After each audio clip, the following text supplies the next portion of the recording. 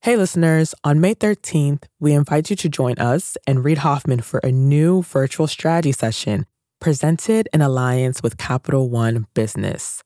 You'll hear insights from fellow entrepreneurs about how to be at the forefront of leading change with AI. So, go to mastersofscale.com AI strategy right now to register for free. Again, that's mastersofscale.com AI strategy. Looking forward to seeing you there. All right, here we go. Hi, everyone. Welcome to Masters of Scale Unfiltered, a periodic dialogue between Reid Hoffman, the host of Masters of Scale, and me, Bob Safian, host of Masters of Scale Rapid Response, about the most important business topics impacting entrepreneurs right now. I've always found it valuable to talk through strategy in the business environment with my colleagues. There's an experimental aspect to these unfiltered sessions. It's not scripted, and we don't really know where we'll be heading. But we do know our listeners are on their own experimental journey too, and we want to mirror that in a similar way. Yeah, these unfiltered sessions are designed to put some context around what we're hearing in our podcast interviews and elsewhere, and a chance for us to discuss some key trends unfolding. This time we're going to talk about cybersecurity and smart risks, crypto and climate change, and how COVID-19 continues to reverberate through companies. Plus, we'll have a couple of cameos from Compass CEO Robert Reffkin and Guild Education CEO Rachel Carlson. Are you ready, Reid? Absolutely. You got to have incredible talent at every position. It's like this huge push. There are fires burning when you're going home. Can you believe it? Such an idiot. And then you go back to, this is totally going to be amazing. There are so many easy ways. So what to do? I have no idea what to do. Sorry, we made a mistake. But you have to time it right. Oops. Working at a 3-bedroom apartment. Stuff that just seems absolutely nutballs 10 years later. I was like, well, that's just how you do it. We haven't made Just how you do it. This is Masters of Scale. We'll start the show in a moment after a word from our premier brand partner, Capital One Business. I woke up in the middle of the night because I had this nightmare that we were front page news, that we've done the stupidest mistake of our life by making this pivot. That's Aparna Saran, Chief Marketing Officer for Capital One Business, and she's recalling a moment from her previous position at Capital One when she was heading up a team designing a new business card. We had just made the decision to go all in and sunset the prior version of the product, which was honestly the cash cow for our business. When we made that decision within a senior leadership meeting, as someone who had been on the journey to build this out for 5+ years, it was really exciting. But by the time the weekend hit, I started to feel the responsibility and the pressure. We are taking this big bet on something that I've built. Perhaps you've been there. You've made a pivotal decision, and then panic sets in. How would Aparna calm her butterflies and steer her team through this pivot? We'll find out later in the show. It's all part of the Refocus Playbook, a special series where Capital One Business highlights stories of business owners and leaders using one of Reid's theories of entrepreneurship. Today's Playbook Insight: have multiple Plan Bs.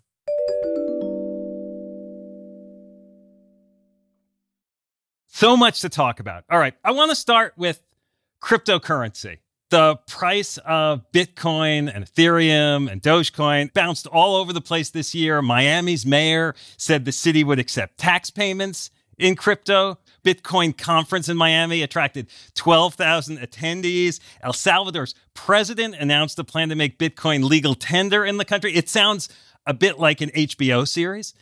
I'd love you to level set this for us about what's hype, what really matters. Are some people going to lose their shirts? And do I have to pay attention if I'm not directly in the crypto business, or can I just ignore it?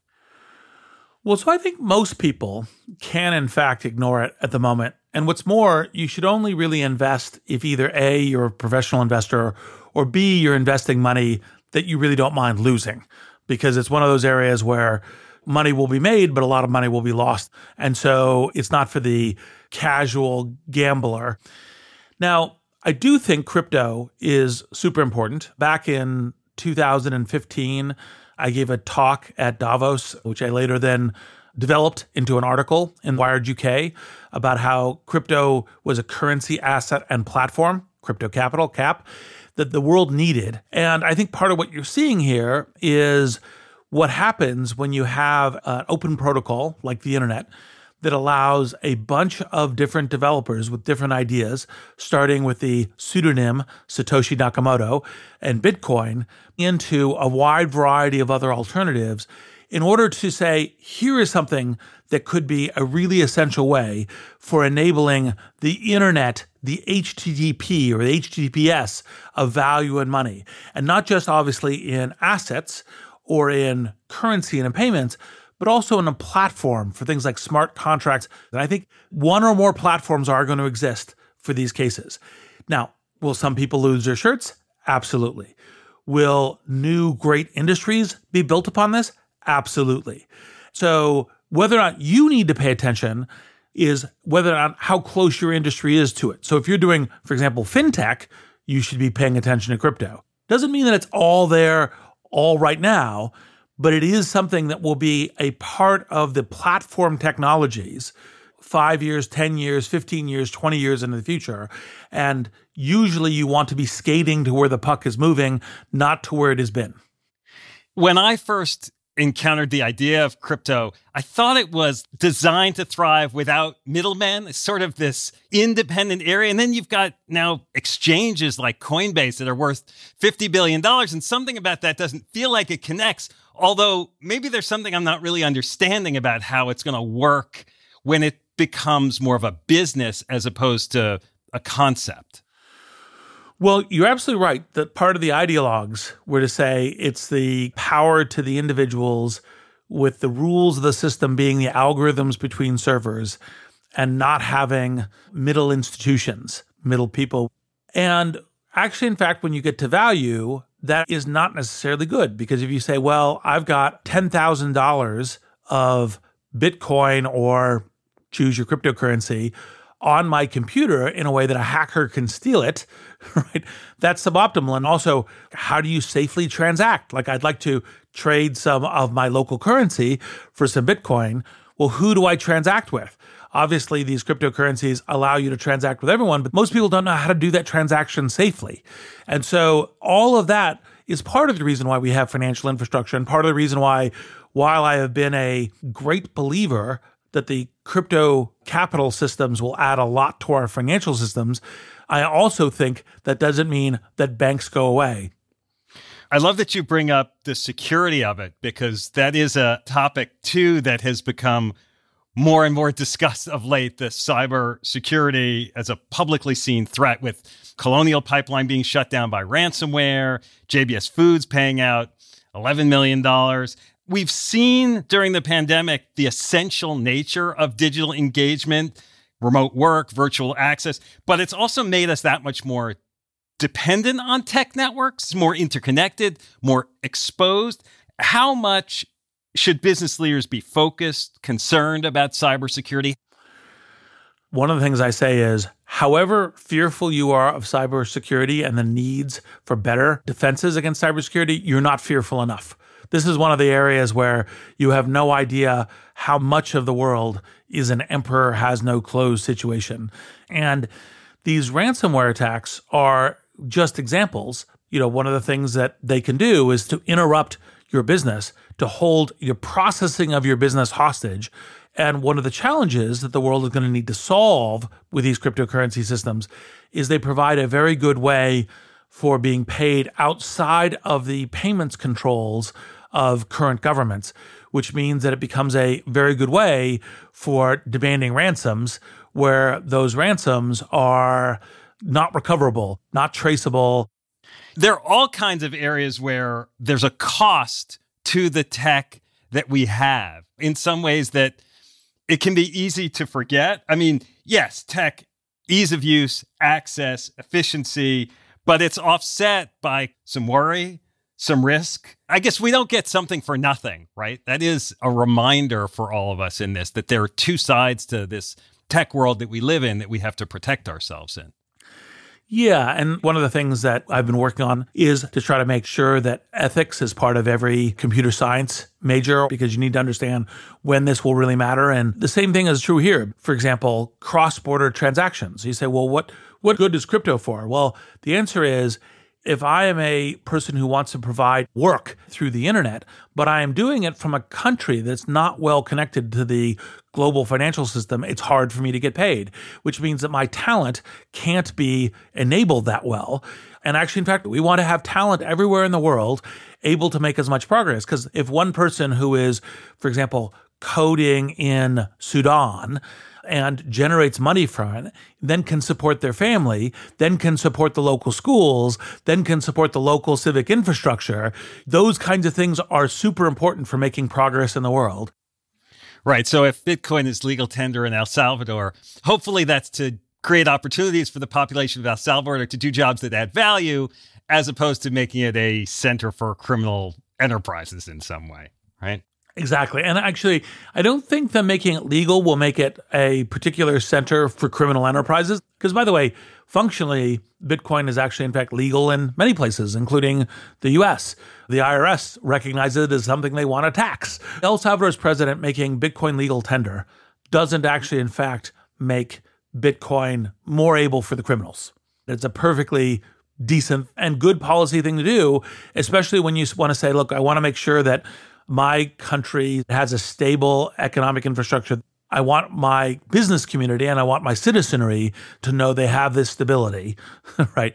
No matter what's going to happen with the government. And I think that can be a healthy move in a number of country circumstances.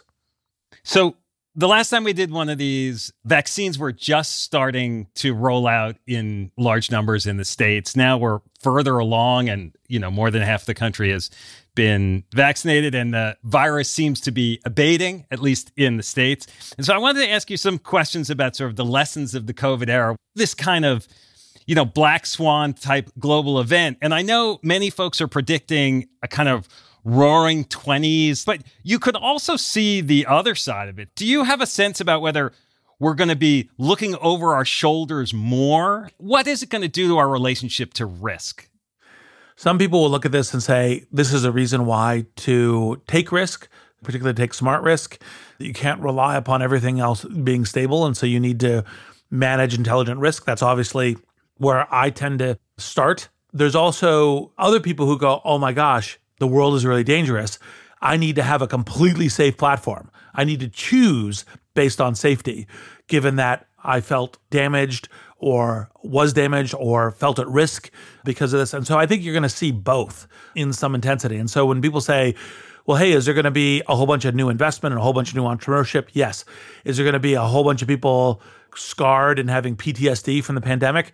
Yes. And what we as leaders and helpers in the world should do is let's help both get to a better, more modern jobs, better productivity, because we're all better off when we have a high-functioning economy. And so I think that's the answer for those of us who are, how do we help people on both sides of this risk equation? I spoke with Robert Reffkin, the founder and CEO of real estate platform Compass for Rapid Response, and he shared a particularly compelling perspective on the post-COVID environment. Let's listen in. I think that it has been very stressful for me, and I think it's been more stressful than I am able to process. And what I mean by that, I had a conversation with someone that I work with, and I was just telling him that it's hard for me to get excited about the rebound from COVID. It reminds me of how I felt after my wife had her first miscarriage. The moment she told me that she was pregnant, I never felt so happy. I felt so happy and I was crying with joy.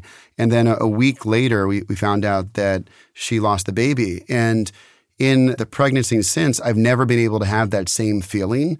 And so I was explaining that to him, and what he said, which really stuck with me, he said, yeah, this is a real form of trauma. And I think our country, we're going to have to figure out our own individual ways to deal with that. But we've all gone through real trauma over the last year. And so, yes, we've had to support each other over the past year, but we'll need to continue to support each other going forward, even after this is over. One of the lessons you talked about even before, well before the pandemic, was the idea of letting some fires burn, that there's triage involved in scaling in entrepreneurship. That kind of triage was forced on organizations during the crisis, right? You deal with your urgencies and longer term things. Some of them can be pushed aside. And now I feel like some leaders are refreshing those delayed to-dos, or at least wondering, like, which of them do I really have to go back to? In the categories of the things that I think will be different, I think that the notion of phone calls versus a video conference call, I think has shifted a lot, because like the entire white collar professional class has gotten used to video conferencing, right? Flying to a town to have a 1 hour meeting. I actually think it'll be like hey, let's do an hour on Zoom. Fully remote events will be something that will continue, but it doesn't mean we won't have in-person events. And the principal thing that I find is everyone's like, well, now it's going to be like 50% work at home and 50% the office. And it's like, well, actually, I think it's going to pretty quickly go back to whatever the driving dynamic was for your particular office and your particular work from before. So when you looked at tech companies, a lot of tech companies tended to only have 3/4 of its employee base badged in any particular day. Look, it'll be a little bit more now because there'll be more tools that you could work at home a little bit more, a little bit easier. But the short answer is we had an office because actually, in fact, building trust and connections at the office is really important. We had an office because sometimes everyone being in the room really matters. And that blended environment of some people in the room, some people not in the room, really doesn't work that well for people who are not in the room. And so I think that those things will come back much closer, much faster than people expect. I wonder how that culture element of organizations is going to shift and play out. It's like we went into the pandemic and there was a legacy for our culture about how the organization worked. And we could lean on that for a certain period of time. And now that we've gone this long, like, what do we have to do to make sure that we can maintain or instill a culture going forward? Well, let me start by answering what the fully distributed companies had learned even pre the pandemic, which is culture is something you have to build deliberately. It's harder to build in distributed remote circumstances. And so fully distributed companies put a lot of energy into specifically building culture. They also allocate time and budget for making in-person meetings, where those in-person meetings are also about connectivity building. And so however you do that, ultimately it requires a substantial in-person component. I think to whatever degree you're adding remote, you're putting in extra work to build the culture. Now, part of the reason why companies kept moving at fast speed is that they'd already built pretty intense connectivity. And so when all of a sudden, on whatever day in March, you go, okay, we're now remote. It's like, okay, but I still know who I'm talking to and I still trust that person's collaborating with me on this project and so forth. And so I think that kind of direct and intentional culture building will be even more important to whatever degree we've dialed up remoteness and distributed work. We'll be back in a moment after a word from our premier brand partner, Capital One Business. There was panic that set in that night because I didn't want to let people down. We're back with Aparna Saran of Capital One Business. She was recalling the time she woke up in a cold sweat, terrified that the new product she had been working on might fail. So the next morning, she sat down and wrote an email. It was Sunday morning, and I said, you know what? I'm going to just share this with my peers. It was very emotional. It was sort of a cry for help. Aparna realized that if the new product didn't take off, she needed a plan B, preferably multiple plan Bs. I'm inviting them to be the thought partners so that we are mitigating as much risk as possible and we have contingency plans in place as we make this move. You write something like this and your heart is pounding, should I send this? It was a super vulnerable moment for me. But then I was like, I'm going to just send this. What's the worst that'll happen? It can't be worse than being on the front page of the newspaper. So she held her breath and hit send. What happened next would surprise even her. We'll hear about that later in the show. It's all part of Capital One Business's Spotlight on Business Leaders, following Reid's Refocus Playbook.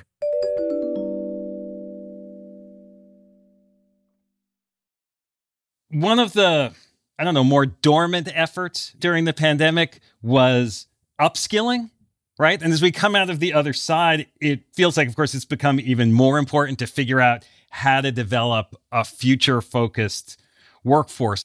I talked with Rachel Carlson at Guild Education for Rapid Response. I know you know Rachel. She's seen rising demand for online education and certifications, and she asserted that the half-life of a skill today is only about 4 years, that we constantly have to be learning new skills. So how do you think about this issue of upskilling? So the first thing is the half-life of a skill on the 4 years is an average, right? Because there are some skills, where the technology platforms or so forth are changing so fast that your skill changes. And then there's others, negotiation, sales, analytic decision-making. Those things are maintained throughout a career. I model things a lot in games. And I say, what's the gameplay of this particular activity? Gameplay of early stage investing, gameplay of later stage investing, gameplay of investors, gameplay that's going on within a market like Silicon Valley or artificial intelligence or crypto. And then I go, okay, so what's baseline knowledge of things and what's baseline skills? And so for me, when I look at this, I go, okay, what's the game? And then which things am I naturally learning because I'm in the game? And which things do I need to go add? And more or less, I'd say you probably don't need to think about this every day as to what is my upskilling or what do my new skills look like. But you're probably making a mistake if you're not doing it at least every month. And it's in fast-moving spaces like technology, it's probably worth thinking a little bit about each week. I was reflecting on this, in part because of our jobs and we get to talk to new people. We're getting introduced to ideas. But I realized that I kind of go through waves. Like I'll do deep dive study on certain things. And then sometimes I'll do deep dives on what I call reflection, like trying to find some long-term perspective. I'm kind of trusting that my network is going to surface the most important things that I might be missing. But I realize that I don't have a schedule, like a pattern. And if I'm hearing you, you're sort of encouraging, like, it's not bad to have a system. It's not bad to have a system. And by the way, I think what you just added is another part that I use in my own system. So one part is the games that I'm in. But another one is people around you. Anyone that you respect, that you're serious about, et cetera. What can I learn from them? And it's actually one of the things that I think is part of the undertold story of Silicon Valley, because part of why Silicon Valley continues to generate such a massive percentage of the technology industry is because the people who are there are constantly learning from each other. For those earlier on in their careers or at a more aspirational phase, they could often use some additional assistance from their employers to get to the next level. Here's how Rachel Carlson, CEO of Guild, talked about it on Rapid Response. 100 million Americans, over 2/3 of the workforce, need reskilling or upskilling in order to be relevant, employable, and be able to survive in the economy of the next decade. The problem is those folks don't know how to find what school or program they ought to go back to, let alone what they ought to study, because it's very hard to figure out what the future of work wants from all of us. And so I think that education, learning, and upskilling are part of the corporate responsibility. It makes way more sense for your company to be involved in your upskilling than your healthcare, right? When your body was the unit of production, right, in the 20s, 30s, and 40s, it made sense why healthcare became a differential benefit is because you put your body to work every day when you showed up.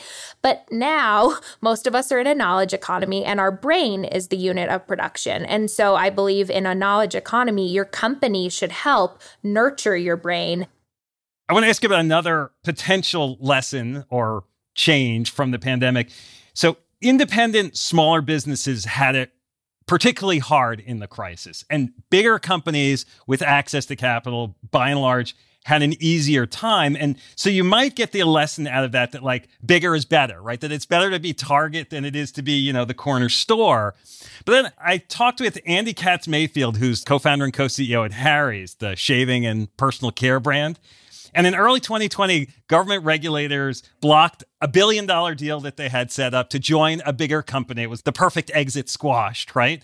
And then on the heels of that, COVID hits. And yet now Harry's is valued even higher than before because they focused on internal growth. I'm just trying to think about the advantages of being a bigger player versus going alone, and whether that calculation has changed at all, or whether that calculation is as it's always been. What I would say is, generally speaking, it's good to be monitoring your environment, whether you're a big company or a small company, because there are benefits to being a big company. You have a broader asset basis, you have a larger number of customers, you might be able to draw capital or debt more easily. But on the other hand, of course, those things that are bigger assets that give you a larger cushion also could mean that you're slower to pivot, it's more difficult to change, that if things start going sideways, it's like you're the Titanic and you're sinking and there's nothing you could do to stop you from sinking. So bigger is not necessarily better. And then similarly on smaller, which is you could say, well, you're nimbler, you could adjust faster. But basically what you really have to do is pay attention constantly. Like, are there things that are going to change my market environment? Some of those could be competitors, some of those could be technologies, but some of those are pandemics or geopolitics or other kinds of things. And you need to say, okay, should I have a fair amount of reserve? Should I be more protective or more aggressive? Right. And so it's an active mind to these things. And I think what you see when you look back at the pandemic is that folks said, okay, I'm going to be active. I'm going to try to turn what could be amazingly difficult circumstances into opportunity. So larger versus smaller isn't really what the calculation is. It's that whether you're large or you're small, find that opportunity and look for it, as well as the risk, but that there's opportunity out there. This is part of the entrepreneurial mindset. Part of the reason why the entrepreneurial mindset is useful, even in circumstances where you're not planning on being an entrepreneur, is to say, look, here's a negative or here's a crisis. Okay, can I think of that as an opportunity in some way? Doesn't mean that everything is that way. Sometimes it just sucks, right? But sometimes you can go, oh, actually, in fact, I can make something of this. One topic that became not overlooked, but maybe overshadowed initially during the pandemic was climate change. I'll get anything delivered as long as I don't have to see anybody. But it seems like the imperative around climate change is now stronger than ever. Board activists on the rise, even at Exxon, the boom in secondhand purchasing and marketplaces, Depop being acquired by Etsy for $1.6 billion. I know you buy things on Depop all the time, Reed, you and I. It's clearly targeted for you and me. But how much as a business leader do I need to be strategizing right now more about things like carbon footprint and environmental impact? I think many business leaders are strategizing about sustainability and carbon impact. And I think it's a combination of three things. One, I think they think that it will become essential and it's a longer term build. So starting now is important. Two is, I think they already see buying side demand amongst many consumers, also amongst government, marketplaces, regulators. And so they're going, okay, not only in the long term, but right now, demanding progress is important and can be competitive differentiation.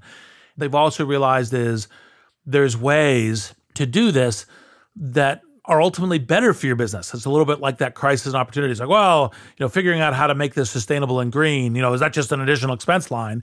And the answer is, well, actually, in fact, if I can figure out how to do that in good economic ways, that may be ultimately not as expensive, because when larger carbon taxes come on board, or when throwing out garbage becomes appropriately priced as very expensive, or dealing stuff with pollution in the seas becomes super expensive, then it's like, no, I'm actually ready for that and ready for that kind of business continuity. So I think all three of those things are reasons why it's a good thing to start working on now. And then the speed at which you're working on it depends somewhat on your particular market, your particular customers, your particular situation relative to how carbon is going to be appropriately priced, for example. But the speed and ferocity of the investment depends on your circumstances. There's kind of a battle in the tech world these days between like which tech is going to drive the next phase of innovation overall. Is it going to be AI or is it going to be crypto? But sometimes I feel like biotech gets a little short shrift in that. I mean, biotech enabled the vaccines, the mRNA vaccines that have been so effective. In the AI versus crypto battle, where does biotech fit? First, one quick note, which is there's this meme that's going around saying that AI is expensive on electricity. And this is just literally people either know what they're talking about, but are deliberately beating a drum just to get people to pay attention, or they don't know what they're talking about. Because if you actually look at it, you go, sure, training large models is expensive in electricity, but the runtime is actually, in fact, pretty cheap. Second thing is you apply AI to power grids itself and you get a lot more efficiency. And that may actually, in fact, be net very accretive. And then the third is when you're really looking at what is generating carbon and all the rest, most of these data centers are focused very much on being carbon neutral. You're like, oh, we're using, hydro and we're using other things. And it's not the place. It just allows people to kind of wave their hat and say, this is where I have energy problems. Now, it's a little bit more tricky in the crypto arena because some of the proof of works things can be expensive. But by the way, it may very well be that we can figure out how to fix those things in good ways as well. Now, to your specific question on bio, I think bio is extraordinarily important. I think it's being accelerated by software, artificial intelligence. I think that we already see the cost of reading genomes coming down at faster than Moore's law, faster than exponential. I think that the intersection of AI and bio is simply going to be amazing in terms of medicines and in terms of kind of understanding our genetic conditions and how to fix problems that come down from genetics. Now, that doesn't mean that, of course, that there couldn't be concerns. Like you say, well, synthetic biology, does a disease get made? Is COVID the release of some dumbassery in a lab, for example? Well, those are legitimate concerns, just like the making of killer bees in South America, which didn't require direct gene manipulation, was just a breeding program, but the breeding program is genetic manipulation. Just has to have less precision than you get with software tools and modern genetic tools. So I actually think that when people say, what are the technologies that are going to make massive changes in the future? AI, then synthetic biology is next. Those two together on the stage with everything else at broader concentric circles around it. I'm trying to think of how to take us home here, Reed. Two areas I want to ask. One is about the potential of haves and have-nots from the vaccine process. Access to some certainly live events, some jobs, some schools requiring for the fall. Is there a calculation, a framework that a business leader would use about encouraging vaccines versus requiring vaccines? Look, the advice I'm giving to people who listen to me is to simply say, you're not required to have a vaccine, but if you're going to the office, you're required to have a vaccine. And then, you may at some point get to, hey, and you're required to be at the office. So by the way, that plays out to requiring to have a vaccine. And they say, wow, what about your liberties? So well, this is one of those cases where we balance liberties of your own health and your own choices against other people. And work is to some degree voluntary. And so it's like, well, if I'm a leader at a place and someone's like, well, because my beliefs are I'm not going to take the vaccine, you're like, well, then you may be bringing the disease in. And why should we take that risk for all of our other employees? And part of the reason why you take vaccines is because we are all much, much safer. Yeah, I mean, the impact of these vaccines has been extraordinary. I mean, it is just a terrific triumph of science that we have gotten to this point. And I think sometimes maybe we take that a little bit for granted compared to where we were in some of the depths of the pandemic and where some countries still are because they don't have access to the vaccines that we have. The numbers don't lie. It's about you, Reed. If it becomes truly 100% clear that we're post-pandemic, you're in the clear, right? What things are you going to do first? Like business, personal, are there things that you miss the most? So I've already started. And having friends over for dinner who are vaccinated, so we're all vaccinated, has been the very first thing. Because I missed social much more than anything else. Work actually worked perfectly well through this virtual environment. And then next month, I anticipate going to my very first business conference, Allen & Company Sun Valley, partially because the Allens are so thoughtful and secure and protective. It's like they're the ones that I would invest the trust in of getting it right. I'll say, I'm a little torn because I'm eager to see people more, to be out, to see the people who matter most. But I'm a little wary about being less efficient. I mean, I feel like we've gotten so much done during these times where we have been remote.